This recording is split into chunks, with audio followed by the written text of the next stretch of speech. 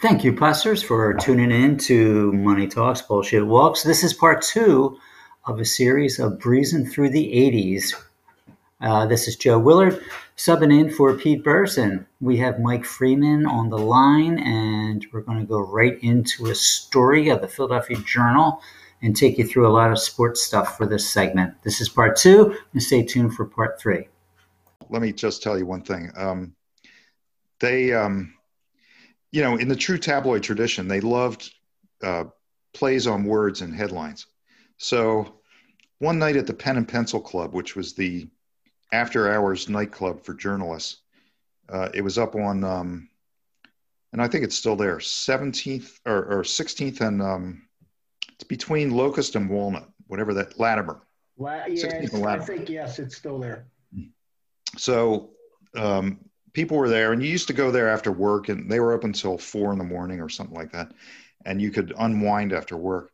Well, one night a guy who worked at the Inquirer, who was still there, I won't identify him, got a load on, and he came outside, and there was a police car sitting there on the sidewalk, and the cops were not in the car, but the window was open of the car. So this guy proceeds to pee right into the window from the sidewalk.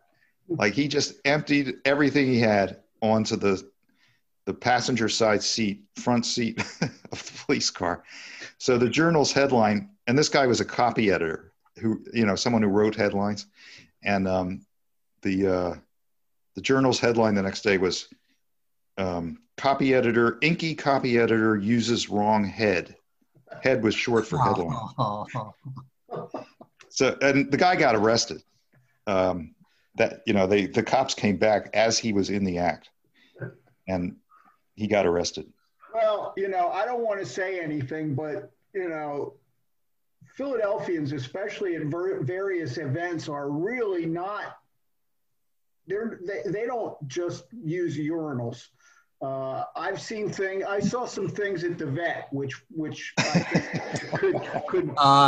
You can't compare. Yeah, because it was a mess. I was in training, Joe. You don't know. Yeah, some things happen at the vet that probably are best left. Well, when we get a little further on into the early '90s, we'll talk about that.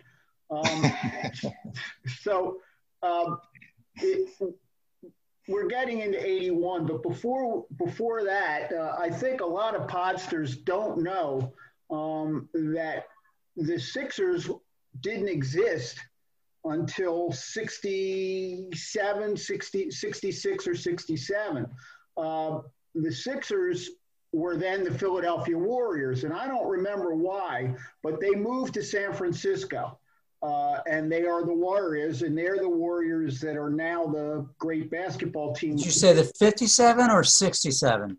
I think the Sixers moved maybe before 67. Way before, because they won the NBA in 67 with Wilt and Lucius Jackson and those guys. Hal Greer. Before that, Wilt went to San Francisco, and then he came back. I don't remember exactly how he came back, but that's it. But the Sixers didn't exist. Then there was a team called, I believe, the Syracuse Nationals, and Syracuse somehow the NBA maneuvered it, and they came down to Philly and became the 76ers, who played in the Spectrum when they first opened them in the Flyers.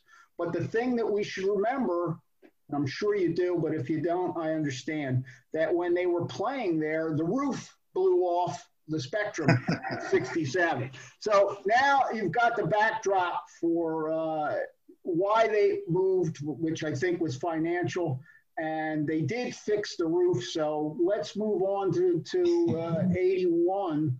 And anything that strikes you about 81, Mike? Well, that was the year the Journal went down. But the story about Pierre Pellido was that he was the publisher of the Journal. And one night there was a big story. I forget what it was. And they said, we better call Pierre because we need extra space in the paper to cover the story. So they called Pierre, who was in Philadelphia at the time.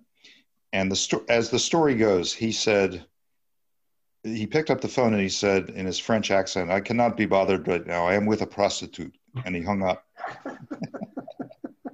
He was on the clock, he's working. Sort of like Zoom. So, yeah. So he was, anytime you read, he died sometime, I don't know, 15 years ago. But anytime you read anything about him, the word brash always comes up right before his name. The brash publisher. He had the leading paper, or the second leading paper in Montreal as well, but he never made it in Philadelphia. And so they went down at the end of 81. 2 months later, the Bulletin died. The Philadelphia Bulletin, Right. the night paper, the afternoon newspaper right. that we all grew up with. And remember their slogan on the front page? Nearly everybody reads the Bulletin. Yeah. Well, on the last issue that they published, it was nearly everyone read the Bulletin. They changed it. And they went down, and the day it was announced that they were going out of business, which everyone sort of knew was inevitable, I got sent over there to talk to everyone in the newsroom for a story.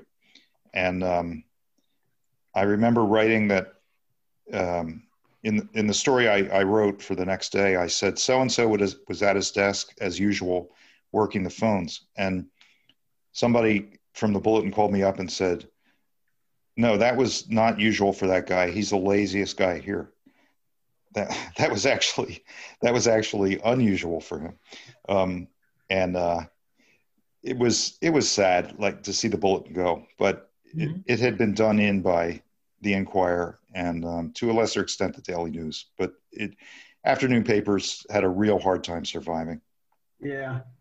Well, also in 81, there was a movie filmed here, Blowout, with Nancy Allen and John Travolta and John Lithgow.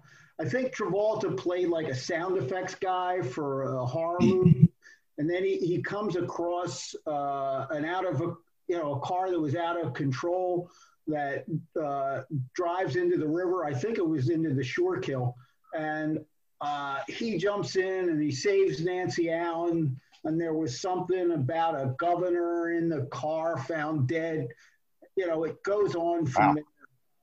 It made $13 million. I thought it made more, but it too was not Shakespeare. Well, that was a lot of money back then.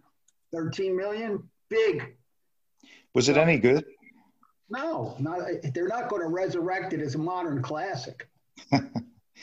Travolta was riding high back then, wasn't he? Yeah. I guess that was a vehicle for John Travolta. I don't remember whatever happened to Nancy Allen. Maybe Nancy Allen.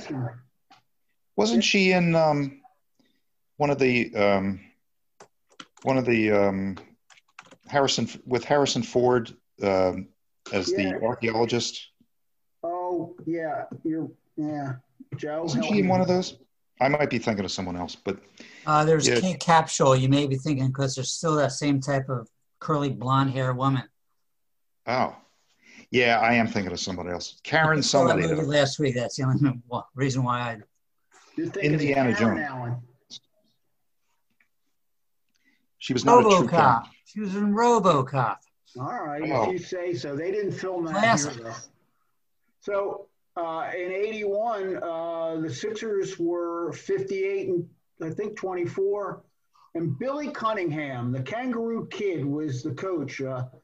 And he was originally from Brooklyn. And, of course, that was before Brooklyn somehow became cool. It was just Brooklyn.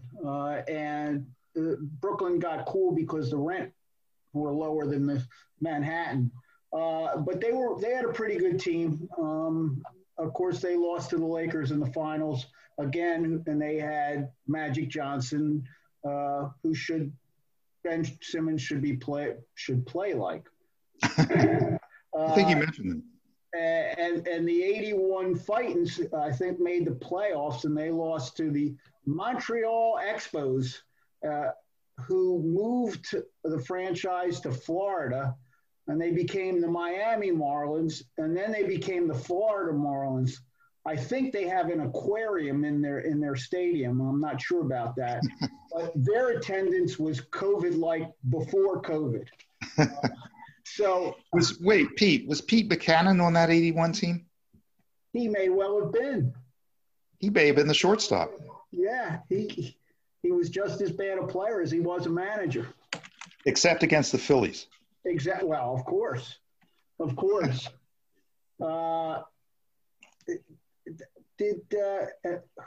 was? I don't remember who coached the Flyboys then. I think it was Pat Quinn, and he got fired in the middle of the season because they should have been better than they were. That sounds right. Joe, do you remember anything about 82? The year? Well, the Flyers? or any outstanding story that. Actually, it was Bob McCammon. Oh, and they won 49 games that year. Still had Bill Barber and Bobby Clark. Right. And didn't he come up for like a cup of coffee? Pelly Lindbergh? Yeah. That I don't remember. Well, go to Google, for God's sake. We got time. Lost to the stinking Rangers in the semis. Painful. That is painful. I think 82 was an NFL strike year. I'm not positive.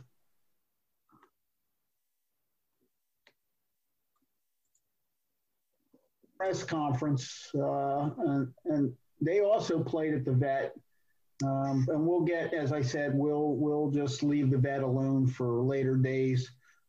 Wait, Pete, do you remember Vermeil's going away gift to us? I do not, but I'm sure you do. He drafted 2 tight ends in successive rounds in his last draft. Was Vito Cab and Lawrence Sampleton. Oh, man, they were big. Big. Thanks a lot, Dick. But Dick did come back in another life, and he coached the St. Louis Rams, and they won the Super Bowl, and they were in St. Louis. As I recall, they had a really explosive offense, and they were called the greatest show on turf. Yeah, so that's what I remember. The 82 Phillies, they also played at the Vet, and the fans were toilet trained for Phillies games. Carlton won 20 games and his 4th Cy Young with that death ray of a slider. One day we'll explain to the podsters how the slider became the pitch. Schmidt hit 35 home runs, and Pat Corrales, Joe, you remember him. Third base, right? Third base. He was their manager. I remember him like it was yesterday. They didn't make the playoffs. Now, Pete, 83 was a banner year. Yes. That the Sixers won the championship, the NBA championship. And Pete, if you remember, we were out that night. Spontaneous celebrations erupted around the city. And we said, this is the night the brothers love Whitey. And it was true. It was true. Everyone got along that night, anywhere in the city. It was truly brotherhood for one night. I've seen it twice in this decade, or in the last 10 years, I should say, not in this decade. I saw it the day after the Eagles won, and I saw it last Saturday when they called the vote for Joe Biden, and Uncle Joe had won, and Philly put him over the top. And I never saw it like that. I saw people cheering mail trucks, and that was something else. And of course, in '83 they won because they got Moses Malone.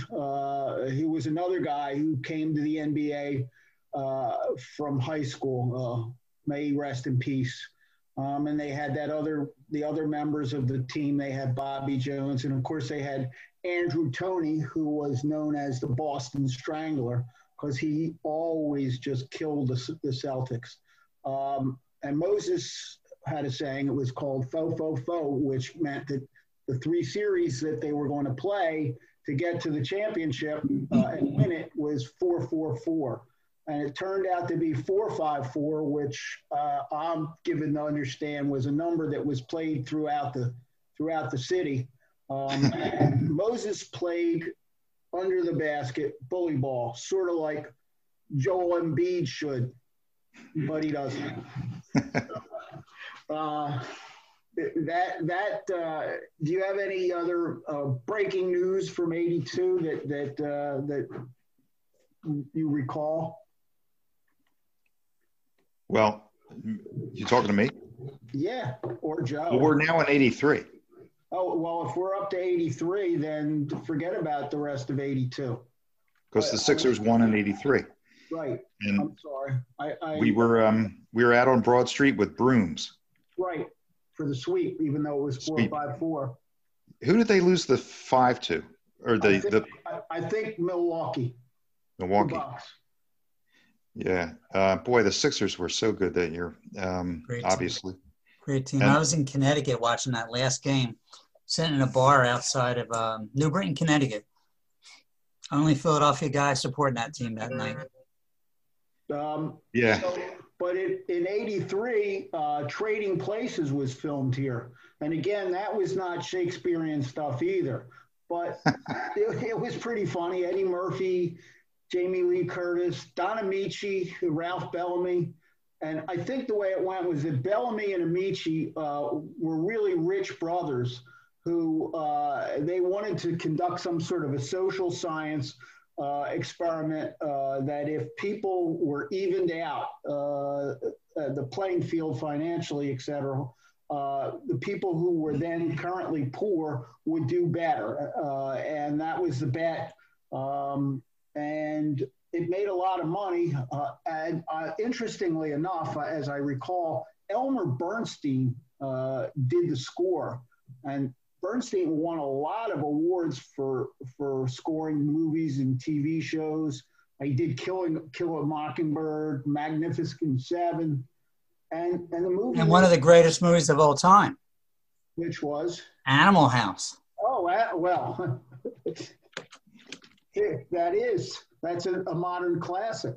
And Ghostbusters and Airplane. Man. Wow. I've really been working Google. But the movie did make about 90 million, and that it was a pretty big hit. Wow, those are some good movies. The Eagles did not make the playoffs that year. No, who was the coach? I think it was Swamp Fox. Yeah, Marion Campbell. You know who the wide receiver coach was? The coach? Wide receiver coach. Wow. It would be that Tom Coughlin from the New York Giants. Oh, old red ass. Man. Yeah. Well, Trash and Trivia is going as far. I mean, we're doing all right. And Mike Quick, I think, was new to the team. And you can still hear him doing radio broadcasts as a color commentator with the great Merrill Reese. But they finished last in the division, and they were a pretty bad team in '83. In surprising. 83, the Phillies went to the World Series and played against the Orioles. Yeah. And Corrales started off as the manager, but they fired him, and the guy who fired him was Paul Owens.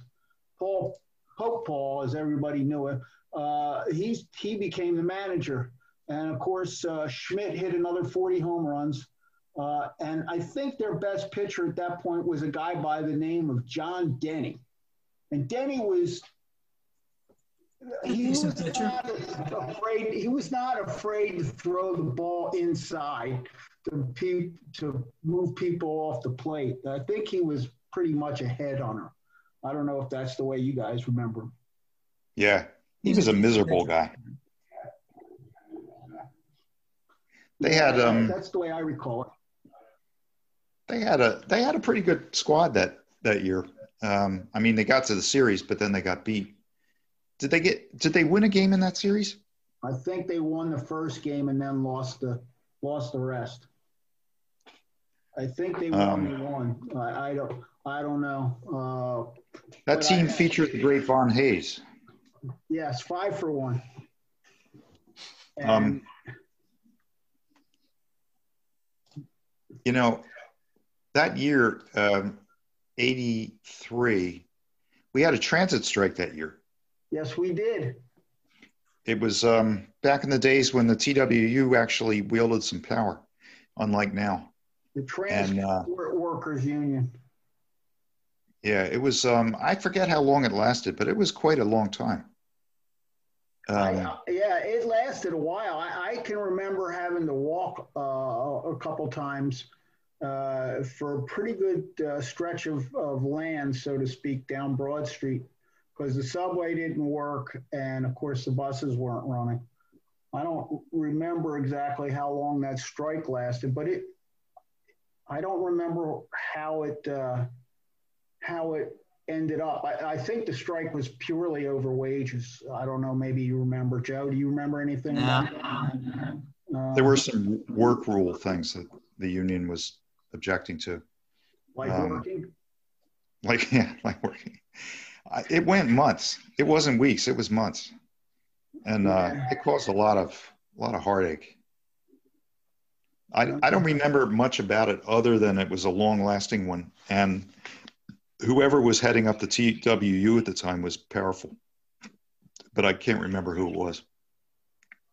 So, but 83, clearly the high point of 83 was that spring when the Sixers won the championship. The Flyers didn't have a bad year that year either. Bob McCammon was still their coach. I think they lost. They went pretty far into the playoffs. Kelly Lindbergh was, he was starting to come into his own. And they had Bobby Clark and Darryl Sittler. And believe it or not, Sittler made it into the Hall of Fame. Of course, everybody knows that Clark did. But they didn't have such a bad year. Oh, they had a great team there. Mark Howe was on there. Pullen, Dave Pullen. Yeah. Oh, yeah. Joe, you sound like... Even I know about him.